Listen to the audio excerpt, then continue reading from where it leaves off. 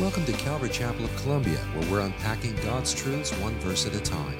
And now here's Pastor Tim with today's message. Hey, if you have a Bible, open up with me to Acts chapter 2 this morning. Acts chapter 2. And we are plugging along. 3 weeks into our new series, Church on Fire, verse by verse through the book of Acts. We find ourselves here in chapter 2. Once you're there, stand with me. A lot to go over this morning.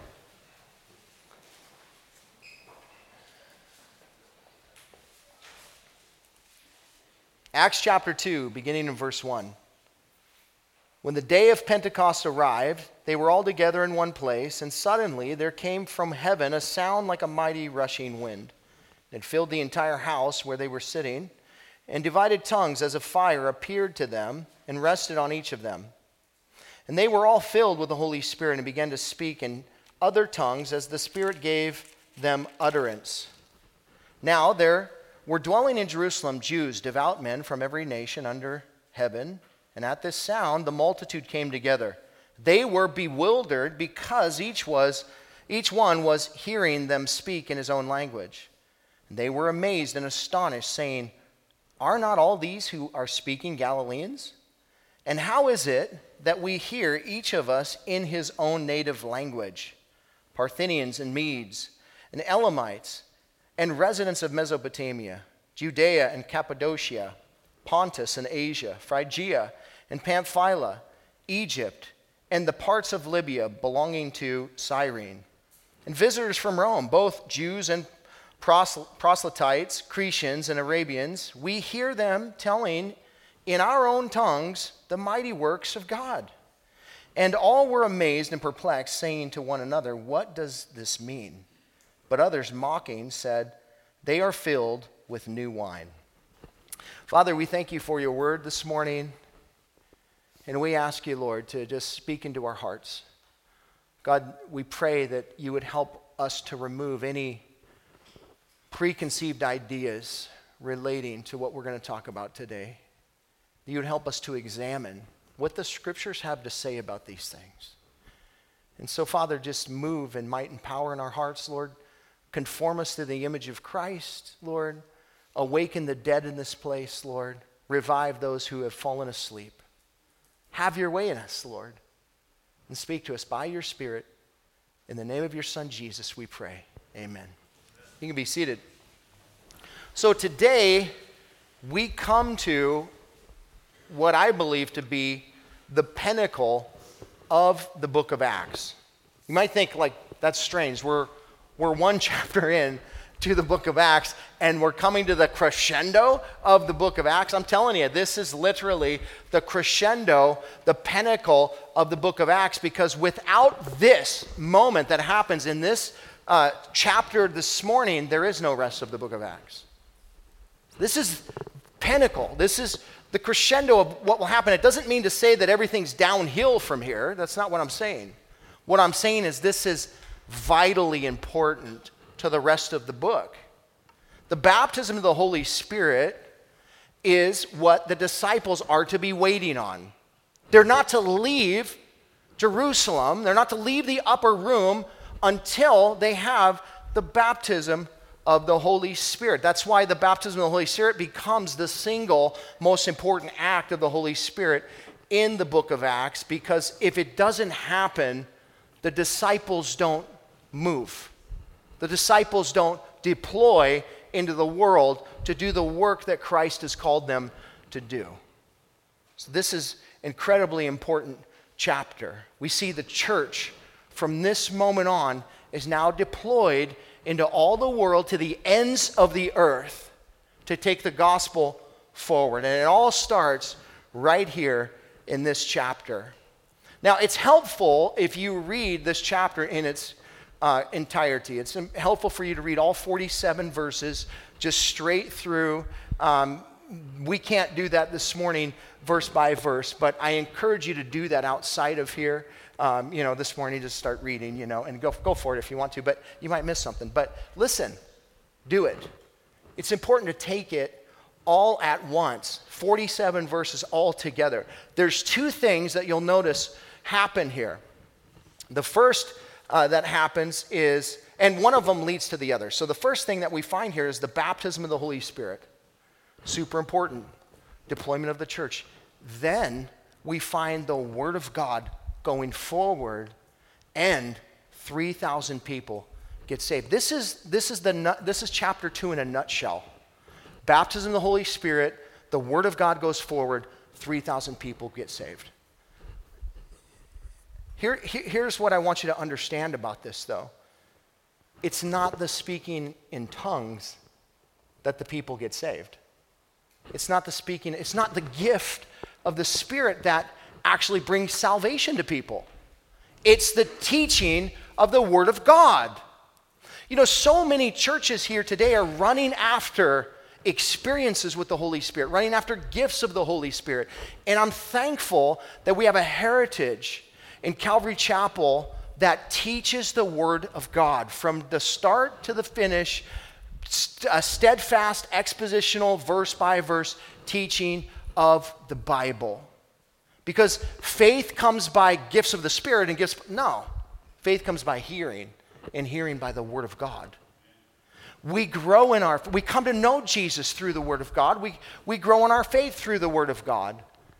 Listen, the giftings of the Spirit are important, but they're not primary. They're not primary. They are secondary things that God uses.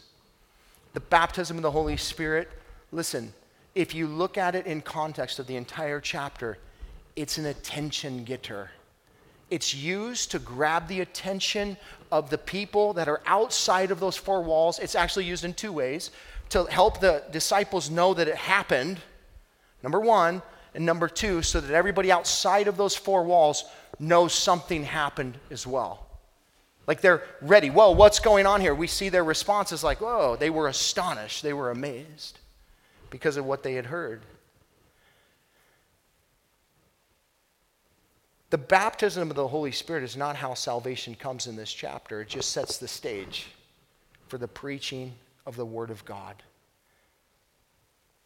Now, before we go any further, I want you to know that the baptism of the Holy Spirit doesn't always have to manifest itself in the gift of tongues. Before we go any further, I want you to understand that this is a way that the baptism of the Spirit can come. It can come in all kinds of different ways. Here we find the gift of tongues being present here, and it's a sign to the disciples that the baptism of the Spirit had come. But there are a variety of ways that the Spirit of God can display himself in a baptism type way and through various different giftings. There's lots of different gifts of the Spirit. And so we need to understand that moving forward. Some of our friends would say that if you've never spoken in tongues, you don't have the Holy Spirit, period, which is not true. We'll see here in a second. Not everybody speaks in tongues. That's just purely not a biblical statement. But number two is that, they'll say that the manifestation of the Holy Spirit, tongues are always present, and that is also not the case. Paul said in 1 Corinthians chapter 12, verses, and we're going to be looking at really kind of 1 Corinthians 12 to 14. We're going to be referencing back and forth to that. But Paul said in 1 Corinthians chapter 12, verses 28 through 31, he said, God has appointed in the church first apostles, second prophets, third teachers, then miracles, then gifts of healing, helping, administrating, and various kinds of tongues. And then he goes on to say, listen, are all apostles? Are all prophets? Are all teachers? Do all work miracles? Do all possess gifts of healing? Do all speak with tongues? Do all interpret? But earnestly desire the higher gifts, and I will show you a still more excellent way. Paul is addressing a church that is messed up big time. They are incredibly messed up as it relates to the gifts of the Spirit. Totally out of context. They're not using the Spirit of God correctly. It's not that what they're doing is not of the Spirit. That's not really what Paul is saying here. But what he's saying is how they're doing is wrong. Because they're so focused on these sign gifts in the way that, man, I mean, if you speak a prophetic word or you speak a word of tongues or you speak in this way or that way, that elevates you in your Christianity and makes people think that you're more spiritual than you really are. It's a gift of the Spirit. It has nothing really to do with you. It has to do with Him. So number one, they have it all wrong in the first place. They make it about themselves, which most people that seek after these things do make it about themselves and about their level of spirituality, right? The reality is it's not. It's about the Spirit of God and what He wants to do. But Paul said clearly here, listen, not all people do this. Not everyone will have gifts of miracles. Not everyone will have gift of tongues. Not everyone will do these things. Because the Spirit of God, he goes on to tell us, is the giver of the gift. Everything is subject to the Spirit of God. He decides. We don't decide. And here's what's interesting about what Paul said here at the end of verse 31. He said, but earnestly desire the higher gifts. What are those? Whoa, talk about elitism. I want to get into some of this. What are the higher gifts? Let's get into that. What does he go on to talk about? What does he go on to talk about here in chapter 13, verse 1? Love. You know what the greatest gift of the Spirit is? Love. Love. Love is you want to see how spiritual you are. Ask other people, not yourself, because you deceive yourself. I'm the most loving person I know. Okay. Listen, ask other people, how loving am I? Am I loving? Do you see the fruit of the Spirit is love? And out of love comes joy, peace, patience, kindness, goodness, faithfulness, gentleness, and self-control. Out of that, earnestly desire the higher gifts. The higher gifts manifest themselves through love. That's what Paul says. He's telling us, man, it's great that you can speak in tongues. It's great that you can prophesy. It's great that you can do this and great that you can do that. But where's your love? Paul goes on to say, to use the gifts of the Spirit without love is like a clanging cymbal. It's just bad. It's bad music. It's just loud noise that is annoying, actually. Earnestly desire the gifts. It's not wrong to desire spiritual gifts. That's also not what he's saying. But what he is saying is that you should, first and foremost, desire to manifest the love of Christ in your life and extend that towards other people. That's what we're called to be. That's what we're called to do. We're called to love people the way that God has loved people. And as I talked about last week, you will never have a heart for lost people unless you have the love of Jesus Christ in you. You'll never see people the way that you should. You'll see people as annoying and inconvenience. That's how you'll view people. But if you have the love of Christ and you allow it to flow through you, you'll see every opportunity, even difficult ones, are opportunities for God to open the window to sow a seed of the gospel into somebody's life or just encourage somebody. You have an opportunity to do that. Paul is saying that although we have one Spirit, that it manifests itself differently in us. It's God who appoints man to whatever position, and it is the Spirit of God who decides what gifts people get. And that's the way that it works. So the questions that Paul is asking here in 1 Corinthians 12 they're really rhetorical, and the answer is no. Not everybody does that. So for our Pentecostal brothers and sisters who will say, if you've never had the manifestation of the Holy Spirit and spoken in tongues, you don't have the Holy Spirit, that's not true. That's not what the Bible says. The Bible says not everyone speaks in tongues. So don't feel like you're a lesser Christian. Well, they might even say you're not a Christian, but don't feel like you're a lesser Christian if you've never had that gift or whatever. This is exactly what Paul is addressing. It's not about that. It's not about that at all. What we should be looking at is how much am I like Jesus? How much more am I like Jesus? We could do nothing apart from him. We need the power of the Holy Spirit. We need the giftings of the Holy Spirit. But be careful that you don't start to seek those things out for the purpose of elevating yourself, so that people see you as some spiritual giant. So the answer, do all speak in tongues? The answer is no. So therefore, the baptism of the Holy Spirit doesn't necessarily have to manifest itself in that way.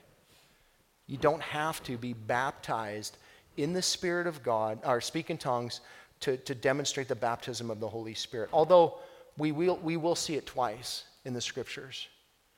And we'll see it twice as a sign to something beginning, and I'll show you that in a second. We as Christians in the faith already have the Holy Spirit inside of us. We talked about that as well. We have the Spirit of God. So the baptism, again, is for the purpose of what? Witness. It's for the purpose of witness, to go into the world and be a witness. It's not for the purpose of you overcoming sin in your life, right?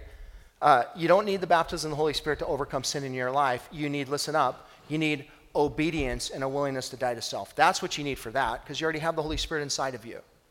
But you need baptism of the Holy Spirit to be a witness unto Jesus. That's what Jesus said to his disciples in Acts chapter 1, verse 4. He said, go and wait for the promise of the Father. Why? You need that.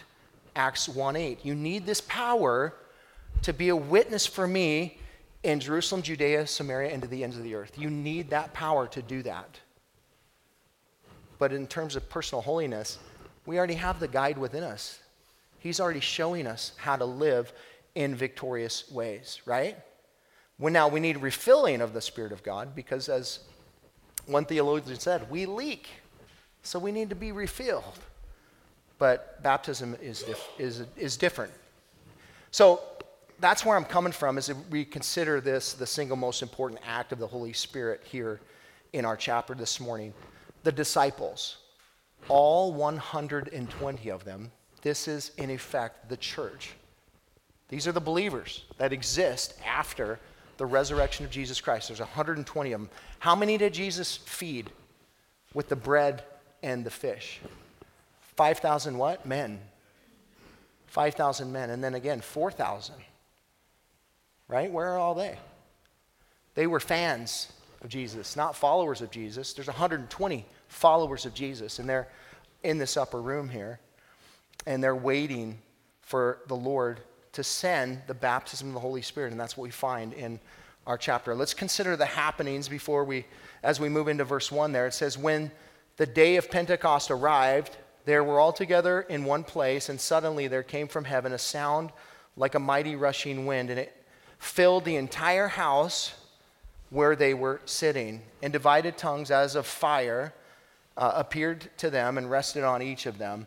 And they were all filled with the Holy Spirit and began to speak in other tongues as the Spirit gave them utterance. So the first thing we notice about the happenings here on this day is that it was the day of Pentecost. The day of Pentecost. That word Pentecost in the Greek, it means 50. It means 50. This is also known as the Feast of Weeks. The Jews, when God instituted this feast, they measured it by weeks. It was 7 weeks from the day of first fruits, which was on the 3rd day after Passover. I'll explain that in a second. You'll follow me on this, I promise. But it was 49 days plus 1, which is 50. That's what the word Pentecost means. It just means 50. Jesus has ascended to heaven. He's been in heaven for 10 days now, and he's telling these guys the promise of the Father is going to come, and the feast of the Pentecost comes, and all of a sudden here comes the promise of the Father. It's important that we understand these feasts. There are 7 feasts primarily that the Jewish people were to celebrate. You can read about them in Leviticus chapter 23. It summarizes them all for you. You can go back there and you can look at them and such, but he wanted them. This was a feast, one of the important feasts that was to occur, and everything else up until this point in the life of Jesus happened on a feast. Everything else that Jesus had did, he died on a feast, he rose again from the dead on a feast, And here he sent the Holy Spirit on a feast. Jesus is the fulfillment of all of these feasts. It's interesting, the word feast itself, it means meeting or assembling place. Isn't that cool? Feast. What is God saying? I want you guys to meet me at the table. I want you to meet me at the table, and that's where I want to meet with you. Isn't it at the table where intimacy happens? It was in this culture that when you would share a meal with somebody, that you were sharing yourself with them. That was the point, was the idea. You were becoming one with that person. So here, God is saying, I want to meet with you at the table. I want to meet with you at the table. It is so cool the way that is. That the table that God was talking about in the Old Testament is the Old Covenant. That's the table that he met with them at. It was a different table than he's calling you and I to meet him at now. We're called to meet with him at the table called the Lord's Supper. That's where we meet with God. Where we're partaking of the body and the blood of Jesus Christ in that, in a sense, feast. We're meeting with God as we consider what his Son has done for us. And we're reminded that our sins have been dealt with on the cross by the perfect body and the blood of Jesus Christ. We have been made right with God, his righteousness for our unrighteousness. And God meets us there. Here, Old Covenant, Jesus institutes the New Covenant, which is a different feast. Now, I say that to say this. There are some in the church today who celebrate these feasts, who go back and celebrate these feasts. And I want to encourage you that that's not wrong, unless you're doing it in a legalistic format. Unless you're doing it as a means of finding favor with God. Like, I need to do this to gain righteousness before the Father. The Father says, your greatest works in the flesh are filthy rags before me. So I don't think that's a good route to go. I would encourage you to, if you do celebrate these things, that you do it in a sense that you are being reminded of what Jesus has done or will do. Has done or will do, and I'll explain that in a second. There are 7 feasts, and I'm not going to go through all this, but Jesus fulfills all of them. But I'm going to give you whet your appetite so that you can further study this yourself. It's really fascinating, and I want to encourage you to. You could do this with the tabernacle. You can go back and look at all the imagery, all the symbolic stuff of the Old Covenant and how it all points to Jesus. That is the point, folks. The Old Covenant was never meant to be a means of salvation, but it was always meant to point us to the New Covenant, where salvation would come in the name of Jesus. So there are 7 feasts that these guys were to celebrate. 3 of them were required for a male over 20 to be there. It was required. It was the law. These 7 feasts are split into 2 different sections, 2 different categories. You have the spring feast and you have the fall feast. There are 4 spring feasts and 3 fall feasts. The first of the spring feast is the Passover feast. The Passover feast, you know the story when the children of Israel were coming out of the Exodus of Egypt. And on the 10th plague, God said, I want you guys to sacrifice a lamb, and I want you to take that blood and I want you to put it on your doorpost and on your lintel, kind of forming a cross if you think about it. Blood here, blood here. And when the angel of death comes over Egypt that evening, it's going to be, you'll be protected by the blood of the lamb. That was a picture of something. They continue to celebrate that in reminder of how the angel of death passed over them as they were protected by what? The blood of the lamb. You know, it's a picture of Jesus who came and he died he became the Passover lamb for you and I. He hung on the cross for us. He is the unblemished lamb. And in the same way, it's his blood that we are passing, the eternal death is passing over us. We get to live with the Lord forever because of the blood of Jesus Christ. It's his blood. 1 John 1:29 says, John the Baptist says, behold the Lamb of God who takes away the sins of the world. Paul wrote in 1 Corinthians 5:7 that Jesus Christ is our Passover. So you celebrate Passover, do it in remembrance of what Jesus has done. Secondly, the Feast of Unleavened Bread, which happened immediately. The Passover was one day, and then it started a 7-day feast called the Feast of Unleavened Bread. Leaven in the Bible is representation of corruption or sin. And, Paul says in 1 Corinthians 5, a little leaven leavens the whole lump. The idea is that sin spreads easily. So they left the leaven out of bread, and the purpose of that, as they were leaving Egypt, was they were hurried. They didn't have time for that leaven. But it was a picture of who Jesus would become. He's the unleavened bread for you and I. He is without sin. It tells us that, 1 John 3:5, you know that he appeared in order to take away sins, and in him is no sin. Jesus Christ is the bread of life, folks. He is our unleavened bread. You celebrate that feast, do it in the name of Jesus. Thirdly, the Feast of First Fruits. This feast was really the day of first fruits, really. It was the beginning of the harvest season where they would take a green sheaf of barley and they would wave it before the Lord as in a giving thanks to the Lord for the harvest that was to come. And so they would do that, listen, very importantly, they would do that on the third day of the Passover. So what happened on the third day of the Passover? Jesus Christ rose again from the dead. He became our first fruits. This was the first fruit offering of the harvest that was to come. Paul said in 1 Corinthians 15:20, but in fact, Christ has been raised from the dead, the first fruits of those who have fallen asleep. Then comes the Feast of Weeks, which is what we're talking about in our text this morning. This is the fourth of the final spring feast that they were to celebrate. And this occurred 49 days after the day of first fruits. Jesus Christ rose from the dead on the day of first fruits, and then he appeared to, a bunch of different people over 40 days. On the 40th day, he ascended into heaven, and now it is the day of Pentecost, and what happens? The Holy Spirit comes on the church. Remember what Jesus said?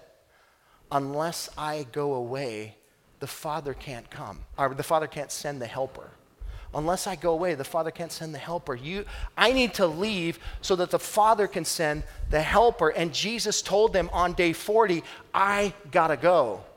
I gotta go because the Holy Spirit has to come. And that's exactly what happened. He told them in Acts 1:4-5, he ordered them not to depart from Jerusalem, but to wait for the promise of the Father, which he said, you heard me, for John baptized with water, but you will be baptized with the Holy Spirit not many days from now. Jesus had to go away in order for this to come. So if you celebrate Pentecost or the Feast of Weeks, you celebrate in remembrance of what Jesus has done and the sending of the Holy Spirit upon us. These are the 4 spring feasts. Now we have the fall feasts, and interesting enough, 2 out of the 3 have not been fulfilled. These are future. It's interesting when I think they happen. Here we have the Feast of Trumpets found in Leviticus 23:23-25. The Feast of Trumpets, when it was really a celebration of beginning the new year, even though it wasn't the new year. They would just blow the trumpet and kind of establish, like, this is the celebration of the new year. They would blow the shofar, and blowing the shofar would mean 2 things in Israel. It would either mean we're going to war, or it means victory. We have victory. And here, at the Feast of First Fruits, they would take a sacrifice to the temple there. And again, this was all fulfilled by Jesus Christ. And it's future, it will be fulfilled in Jesus Christ. When will he fulfill it? When do you think? You associate anything that Jesus hasn't done yet with trumpets? At the rapture at the church, for sure. 1 Thessalonians chapter 4, verses 16 and 17. For the Lord himself will descend from heaven with the cry of a command, with the voice of an archangel, and with the sound of the trumpet of God. And the dead in Christ will rise first, and then we who are alive, I think we who are alive, I'm put myself in there, who are left will be caught up together with them in the clouds to meet the Lord in the air, and so we will always be with the Lord. And then Paul also wrote in 1 Corinthians 15:52, in a moment, in the twinkling of an eye, at the last trumpet, for the trumpet will sound and the dead the dead will be raised imperishable, and we shall be changed. This will happen. This has not happened, but it will happen in Christ. He will be the fulfillment of that. Then the Day of Atonement, of course. Jesus fulfilled that by hanging on the cross, being the atoner of our sins. 1 John 2:22. He is the propitiation of our sins. And not only ours, but also for the sins of the whole world. Contrary to popular belief, Jesus died for everyone. But that doesn't mean everyone goes to heaven. You have to make him your Lord in order to go to heaven. So you have to come to him and receive his sacrifice on your behalf. The final feast is a Feast of Tabernacles, or the Feast of Booths. And this will be fulfilled at the second coming of Christ. What does it mean to tabernacle? You guys know what that word means? It means to dwell with. The idea, Revelation chapter 21, verse 3, and I heard a loud voice from the throne saying, behold, the dwelling place of God. God is tabernacling. He's dwelling with man, he says. That's where God is to dwell with man. He will dwell with them, and they will be his people, and God himself will be with them as their God. So just to whet your appetite, there's so much detail in this stuff that you can go and study it forever and ever. But just to give you a context, the day of Pentecost is the day that they are celebrating. They're celebrating, they're there in the upper room waiting for the promise that Jesus said would come. And wow, it came on a feast day, just like everything else that had happened so far. Isn't that interesting? Here's what happens on the day of Pentecost. It says that they were all in one accord. Again, they're unified. They're waiting on the promise of the Father. And suddenly, and you could circle that in your Bible, because the idea is it caught them off guard. Like they were waiting and they were expecting, but suddenly it was like, whoa! All of a sudden, they heard something and they saw something, and then the effects of this came to pass. They heard from heaven, listen, a mighty rushing wind. They heard a sound from heaven, a mighty rushing wind. It wasn't a mighty rushing wind. This wasn't hurricane winds like 120 miles an hour. It wasn't like a tornado was coming through this house. It was the sound of one. You guys ever heard the sound of mighty rushing winds? It's startling. It's scary. It can sound like a freight train at some point. I mean, you guys know what that sounds like. It's the sound of, it can be so loud, and what they're experiencing is not the wind itself, but the sound. It's caught their attention, and they're like, what is that sound? Have you guys noticed, various different places in the world today, that there is just bizarre sounds coming from heaven, coming from the sky? In the Bible, there's 3 heavens. There's the atmosphere, then the outer space, and then there's the heaven, the third heaven, where God dwells. Right? And so you have the atmosphere, the first heaven, where you hear these bizarre sounds that sound sometimes like trumpets and just weird things. God is saying something. He's saying something. He uses these kinds of things. But here he's using the sound of this to help these guys understand that the Holy Spirit has now come. Wind in the word wind here is clearly a reference to the Spirit, because the Hebrew and the Greek both are the same for this word here, relating to the Spirit. These disciples didn't just hear the Spirit, but they also saw him in the form of divided tongues, listen, as of fire. They weren't exactly this. They were as of fire, which, is interesting. Sometimes we want to make things more forceful than they really are. It wasn't exactly that. It was just something like that. They were just trying to describe, hey, this is what it looked like. Why tongues as of fire? Why tongues as of fire? Why did the Holy Spirit come in this way? Tongues as of fire. If you think about the word tongues, which we'll talk about in a second, it literally means languages, which is exactly what we see happen. We'll see that manifest itself. The baptism of the Holy Spirit is in the gift of tongues. So it makes sense that they saw something like divided tongues as of fire. The word fire in the Bible oftentimes refers to judgment. It refers to the cleansing purification judgment of the Lord, but it can also refer to the presence of God himself. Remember Mount Sinai when the law came down? The Lord was a consuming fire there on that mountain, so much so that all of the children of Israel were afraid because they saw God in this smoky, thundery, lightning, and fiery kind of way. But remember, it was also the Lord led the children of Israel through the wilderness by a pillar of fire. It can also represent the presence of God. Some believe that this fire, the representation, it's symbolic of the Lord going in the world now to proclaim that it's, the gospel of Jesus Christ and the judgment that also comes as a result of rejecting that. Because there is a real place called hell.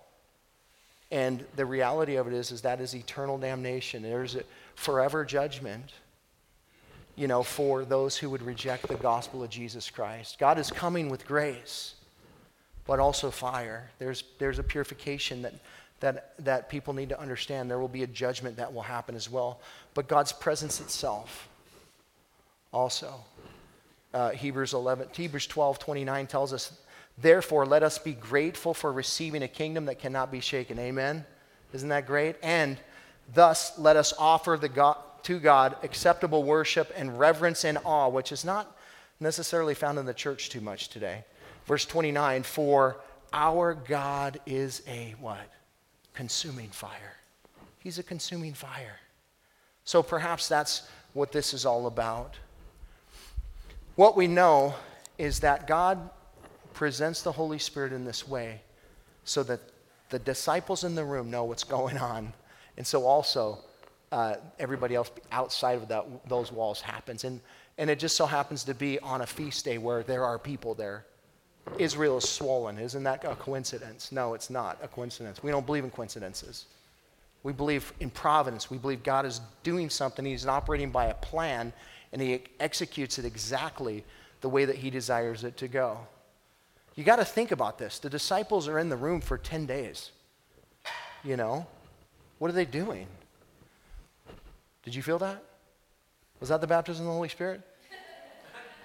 What are you thinking right now? Ask me a question. No, not really, but how would they have known? They wouldn't have known. They don't know what to expect at all. They have no idea what to expect. So the Lord comes in a way that they won't miss it. And man, I'm so thankful when the Lord does that in my life, when he comes in a way that I can't miss it. Sometimes I'm certain that I do miss things. But I think if you're sensitive and you're sincere, that the only way that you would miss something is by fully rejecting what he's revealing. Right? I think God says, my sheep hear my voice. He's not concealing his revelation for us or his plan for us. He's revealing it to us. He wants us to know. He's not trying to hide anything from us. He wants these guys to understand, here it is. The baptism of the Holy Spirit has now happened. And we see this happen again in the book of Acts in a different way. But it's interesting that here it happens in this way relating to the gift of tongues because the church is being deployed into the world, number one. And then it happens also at another significant point in the book of Acts when Peter brings the gospel to the Gentiles. You remember that story where Peter was like, the Lord caused him to fall into a deep sleep, and he's on the rooftop, and he sees this sheet and all these unclean animals on the sheet, and the Lord tells Peter, rise, kill and eat.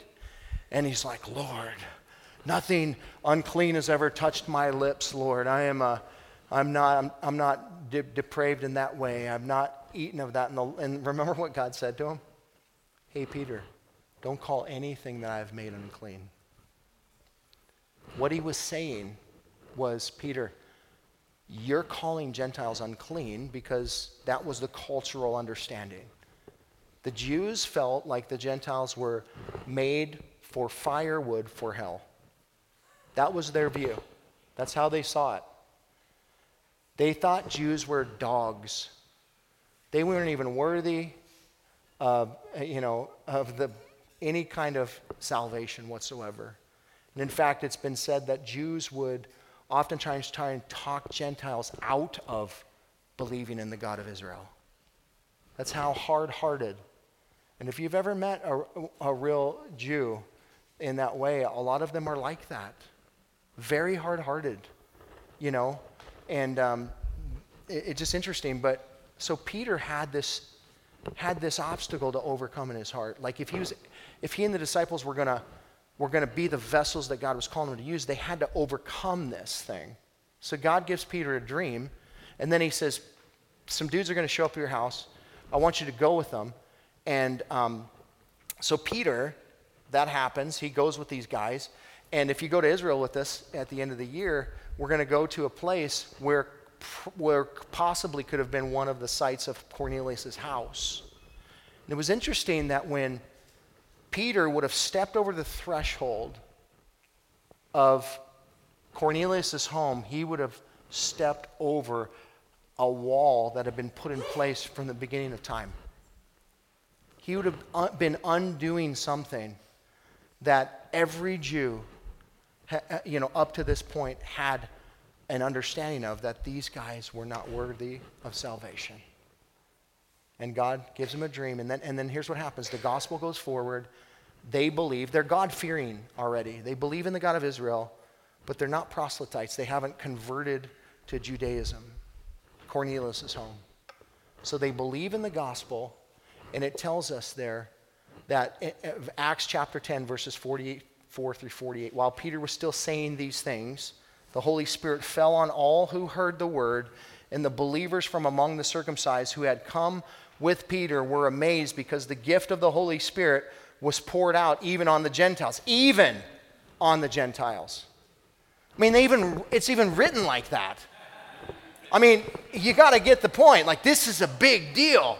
And I'm making a big deal out of this because I want you to understand that these things happen because these were big deals. I don't want you to get the idea that this happens all the time. This happened twice. Right? This happened twice. Once, when the disciples were waiting on the Holy Spirit to come, number one, to deploy the church into the world, and then number two, when God was overcoming the obstacle of the Gentiles and the way that they were blinded by their culture. And because they had been given the gift of the Holy Spirit was poured out even on the Gentiles, verse 46, for they were hearing them speak in tongues, listen, and extolling God. Remember those words, extolling God.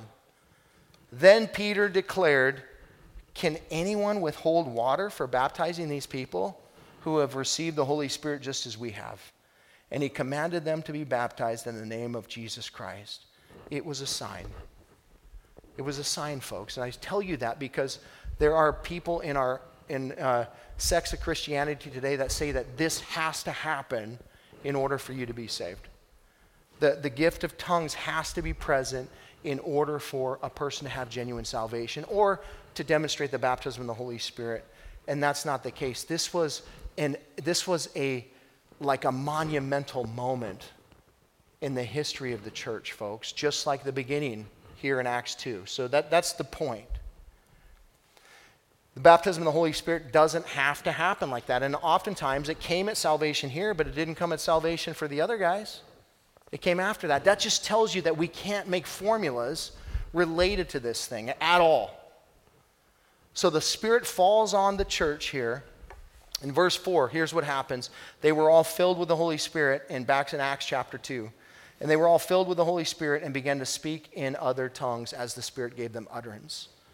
All 120 of these disciples are now filled, literally, to be completely full to the brim, as it were, of the Spirit of God. They were now ready to be his witnesses. And they began speaking in tongues listen very carefully, as the Spirit gave them utterance. Now, the gift of tongues is probably one of the most divisive gifts of the Spirit in the church today. Probably one of the most divisive. People divide over this gift. One section of Christianity doesn't believe that it's at all for today. And then there's another section that says that you got to have it to be saved. So you got this huge spectrum of extremes, and then somewhere in the middle, You have people that perhaps are even in this room this morning that don't know, don't care, are afraid, or whatever. Like, it sounds weird. I don't know if I want anything to do with that, so I just kind of turned a blind eye to it. And I want you to have a biblical understanding of this morning, because so much of what has gone on, the reason why it's so divisive is because it's been so abused. And it's been misused, and it's been overemphasized, and all of these kinds of things. And I want you to understand what this gift is. It is a gift of the Spirit. Anybody want a gift of the Spirit? Anybody here want a gift of the Spirit? Does anybody want the Spirit of God in you, working in you? I think we probably all do, but what will stop that from happening? Well, if we operate in fear, number one, if we don't operate in faith, which is the opposite of fear, right? So we have to operate in faith. We have to be willing, because the Spirit of God will never make you do anything.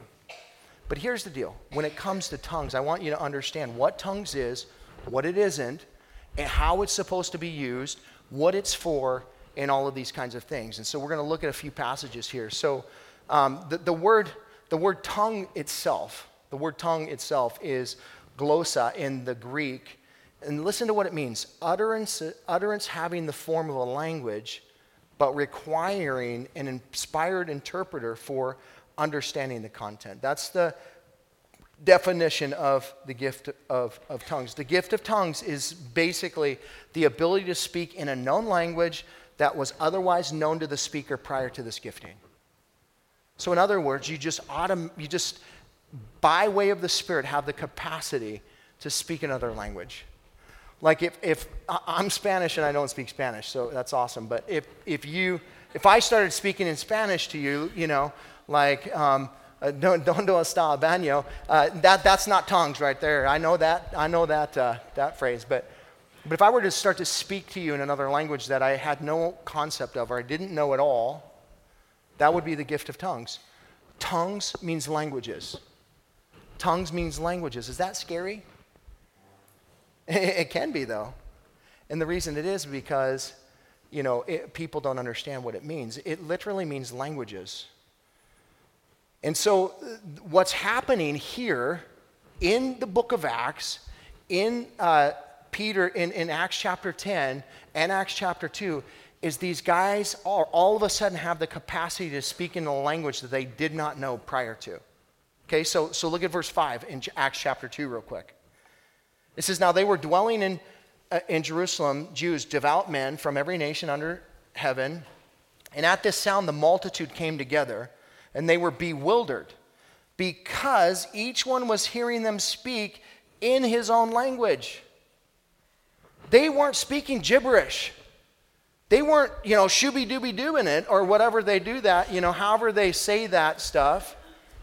They were speaking in specific languages, listen, that interpreters could then understand.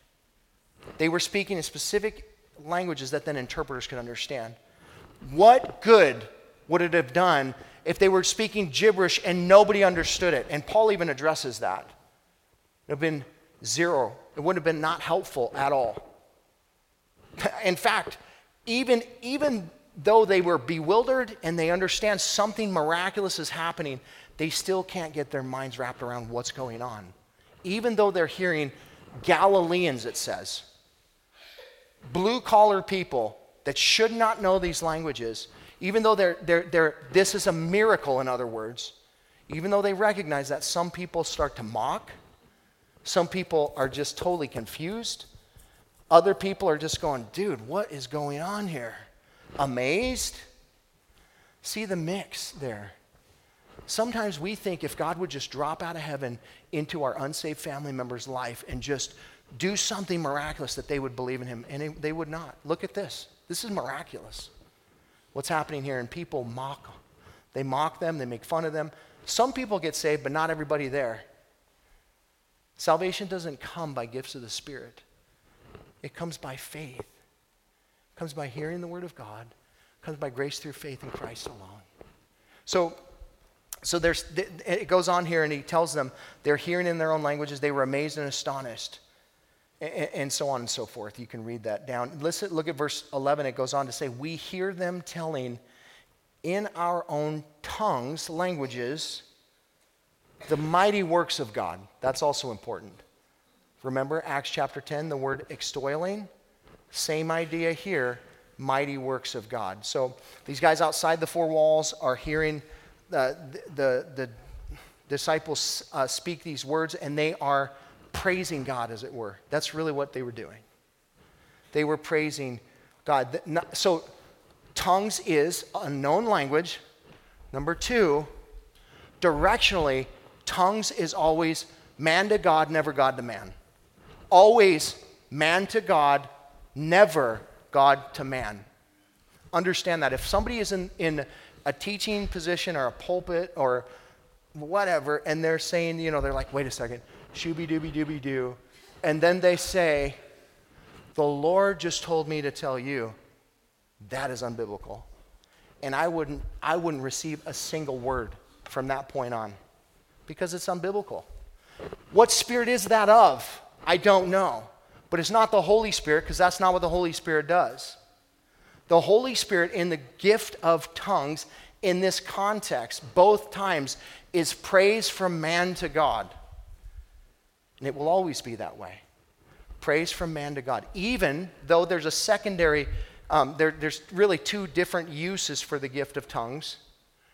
One of them is for unbelievers. It's assigned to unbelievers, which I'll show you here in a second. Secondly, it is a prayer language that God allows us to express our praise to Him in our own private prayer closet or under our breath in a corporate service. Those are the two purposes of it. Again, Paul says not everybody speaks in tongues. Tongue's a known language, so not everybody gets that.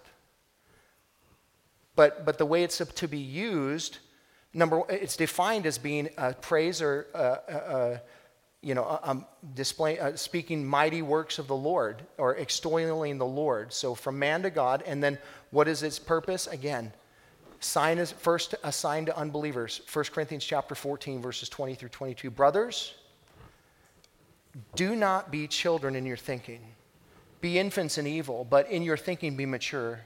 In the law is written, by people of strange tongues and by the lips of foreigners, I will speak to this people, and even then they will not listen to me. And the context of that is these guys being taken over, the Jews being overtaken by the Assyrians, Babylonians, and such, and they are speaking other language they don't even know, and they still aren't unbelieving about what God said to them. That goes to show you it's not, signs don't make belief. Signs don't make people believe.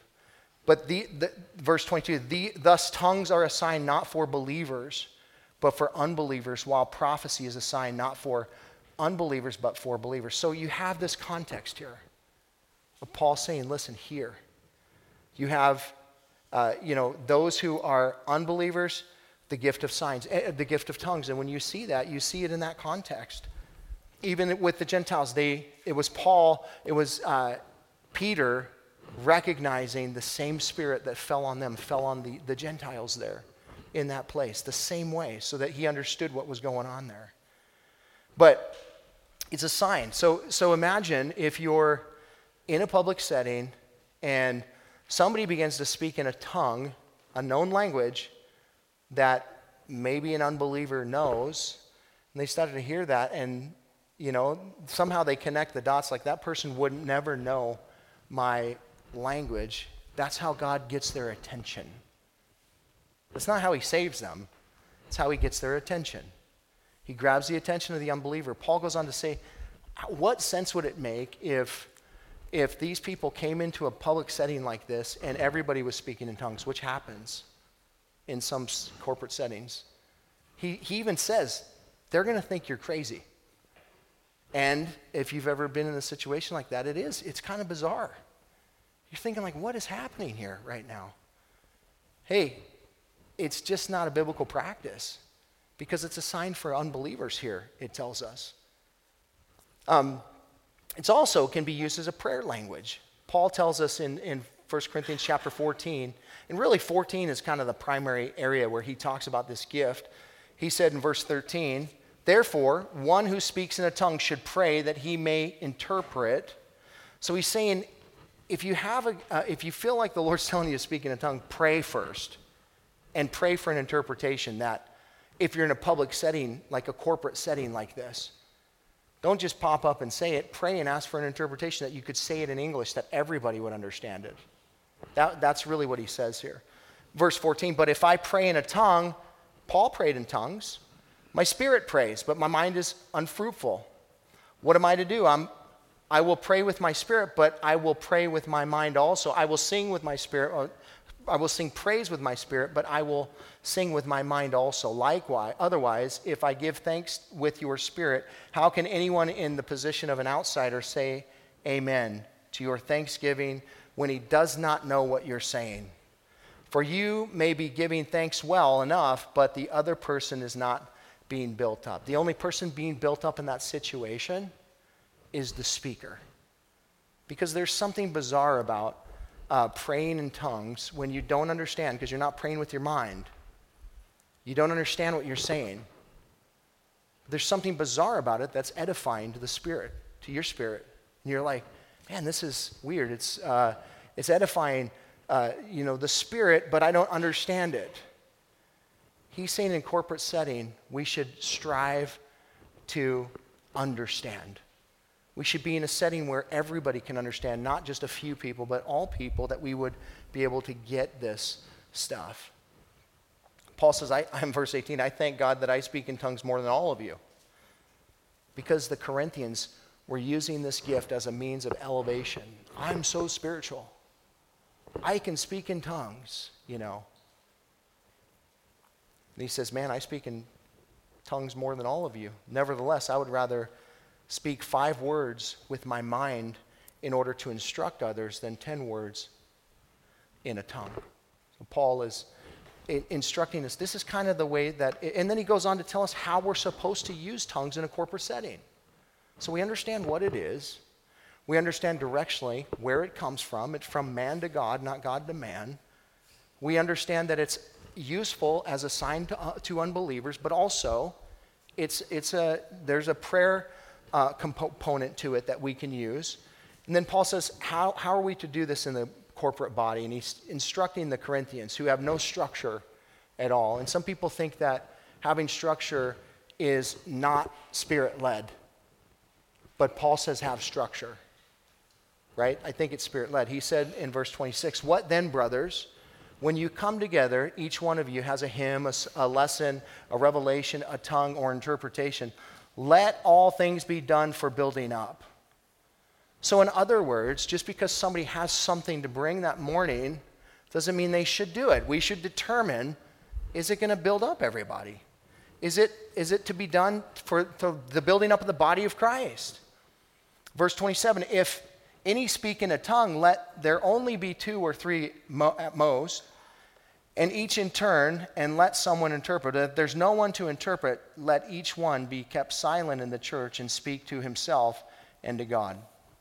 So in other words, if God were to have somebody speak in a corporate setting and the gift of tongues were to come forward, that it should only be a few people. He numbers it to 3 at max.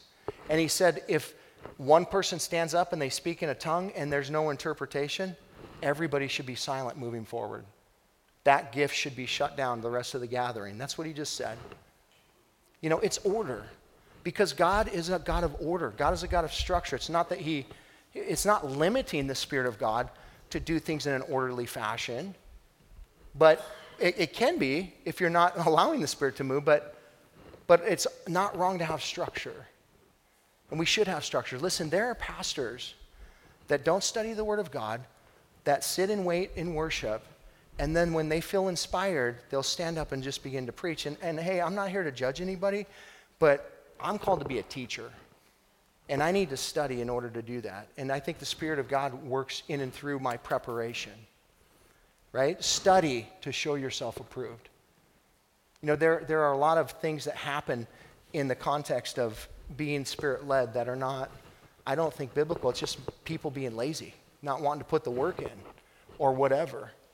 But at the end of the day, there ought to be some structure. God is a God of order. And Paul even goes on to say in verse 40 there, let everything be done decent and order. And I think most times, like in a church like ours, everything's done decent and order, but maybe it's not, we're missing the all things perhaps. Perhaps we're missing the element of the Spirit of God, working through the body of Christ and in these specific ways. We also believe that when the Holy Spirit is active and he's working in and amongst a gathering, that he doesn't interrupt himself. So in other words, if the gift of teaching is going forward, the Holy Spirit's not going to have somebody else pop up and say, I got a word for you. Remember, have you guys seen the Jesus Revolution movie? So I want to explain to you something that happened in that movie. And it actually happened. I don't know exactly the context, but when Lonnie Frisbee got up and he said, and Pastor Chuck, it was in the morning service, and he was teaching, and he said, open your Bible, and Lonnie Frisbee got up and said, somebody needs to be healed in here, and then he said, he turned, come on guys, play something, let's get the emotions going, come on, let's really drum it up here, and Pastor Chuck grabbed him by his arm, and he said, sit down, we don't do that. And here's what happened in that moment, and that really happened, by the way. And Lonnie Frisbee went off to he hooked himself up with a lot of different movements, but primarily the Vineyard movement, which was really focused on the gifts of the Spirit and these kinds of things. And what ended up happening was Pastor Chuck was steadfast to the teaching of the Bible, verse by verse, through the Word of God. That's our heritage. That's why I love the name Calvary Chapel. It's not about the name. Who cares about the name? But that's the heritage of Calvary Chapel, is the Bible teaching, that we believe in the gifts of the Spirit and all of that, but we believe the primary focus of the gathering of the body of Christ is the Word of God going forward simply, in a way that people can understand it. And because of that, people have been built up and been sent out from, the 70s on. And God's still doing that. It's just really about the Word of God and the Lord using that. Yeah, we believe in the Spirit. We believe in the gifts of the Spirit. We want the Spirit to move and all of that kind of stuff. But people need to be discipled in the Word of God. That's why we go through the Bible verse by verse. With that said, we do what's called like afterglows. So we'll say like, hey man, we want to give the Spirit room to do things where, if he wants to operate in some sort of a gift or whatever, we have a time set aside to do that. And we have a worship night. And then we wait on the Lord. We pray. Sometimes nothing miraculous happens, but something happens because the Spirit is there. So we're going to actually have a worship time next Sunday after second service. We're just going to hang out and do some worship. We're going to pray. We're going to just wait on the Lord. Let the Holy Spirit do what he wants to do. And we're going to do it decently and orderly. If somebody speaks in a tongue, there'll be an interpretation. If you're sketched out by that stuff, I encourage you to come. Because I think it would be good for you to understand that we shouldn't be afraid of the gifts of the Spirit, ever. We should never be afraid of the gifts of the Spirit. Our brothers who are cessationists, they don't believe that the gifts of the Spirit, the miraculous gifts of the Spirit listed out in 1 Corinthians chapter 13, verses 8 through 10 are for today.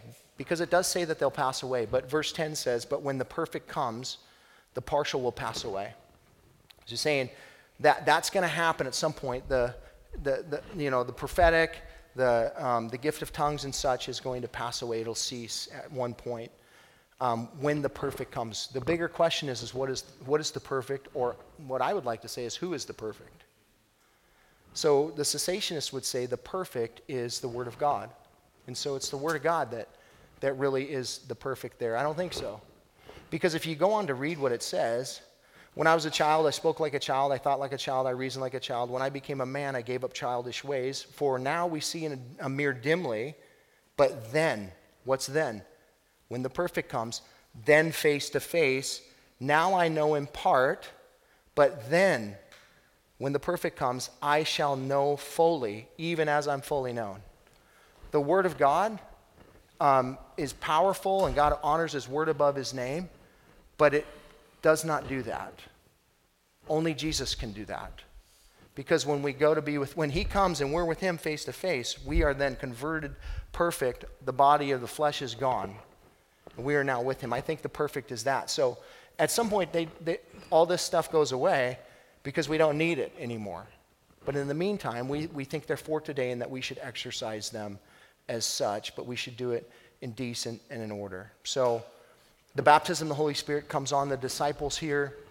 What we'll see next week is Peter responds to the astonishment of these guys. Verses 12 and 13, let me just read that real quick. And all were amazed and perplexed, saying to one another, this is back in Acts 2, what does this mean? But others mocking said, they are filled with new wine. So here we have all these people that are outside the walls, totally confused. They don't know what's going on, but they know something's going on. And they believe that they need to hear more. And so next week we'll see Peter stand up and he delivers a message that convicts the heart of 3,000 people, and they get saved and they turn their hearts over to the Lord. The baptism of the Holy Spirit for the purpose of witness, the preaching of the Word of God, and salvation. That's the way it works. Faith comes by hearing and hearing by the Word of God. Will you pray with me?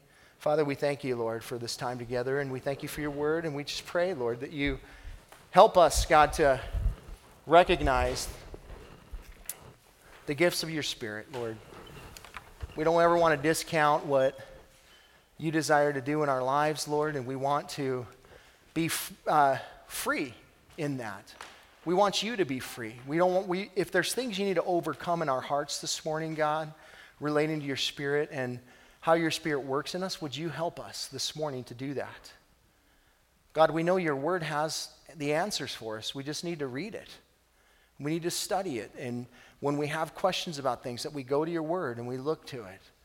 And yeah, we may understand it imperfectly, but we do our best. We seek you in your Word to understand what it is that you desire for us to do. So, God, we ask you to fill us afresh with your Spirit this morning. I pray that you would just strengthen us, God. You would help us to be people who are hearing you clearly, Lord, that are walking by faith and a willingness to step out and do whatever it is that you want us to do. May we walk in your Spirit and the freedom that we have in Christ through the Spirit of God this morning. We pray, Lord, if there's anyone that doesn't know you, that they come forward today after the service, Lord, and that they talk to one of the people that will be up front here and give their hearts to Jesus, and just turning away from their sin, turning to you, being cleansed and washed and given newness of life. So, Father, we thank you for the time together. We just pray you continue to guide us and keep us as we close in this song in Jesus' name. Amen. Will you stand with us? Thanks for listening. You can hear more of Pastor Tim's studies through the Word of God on our website, www.calvaryofcolumbia.org. Thanks again for listening, and we hope you'll join us again as we continue to study God's Word.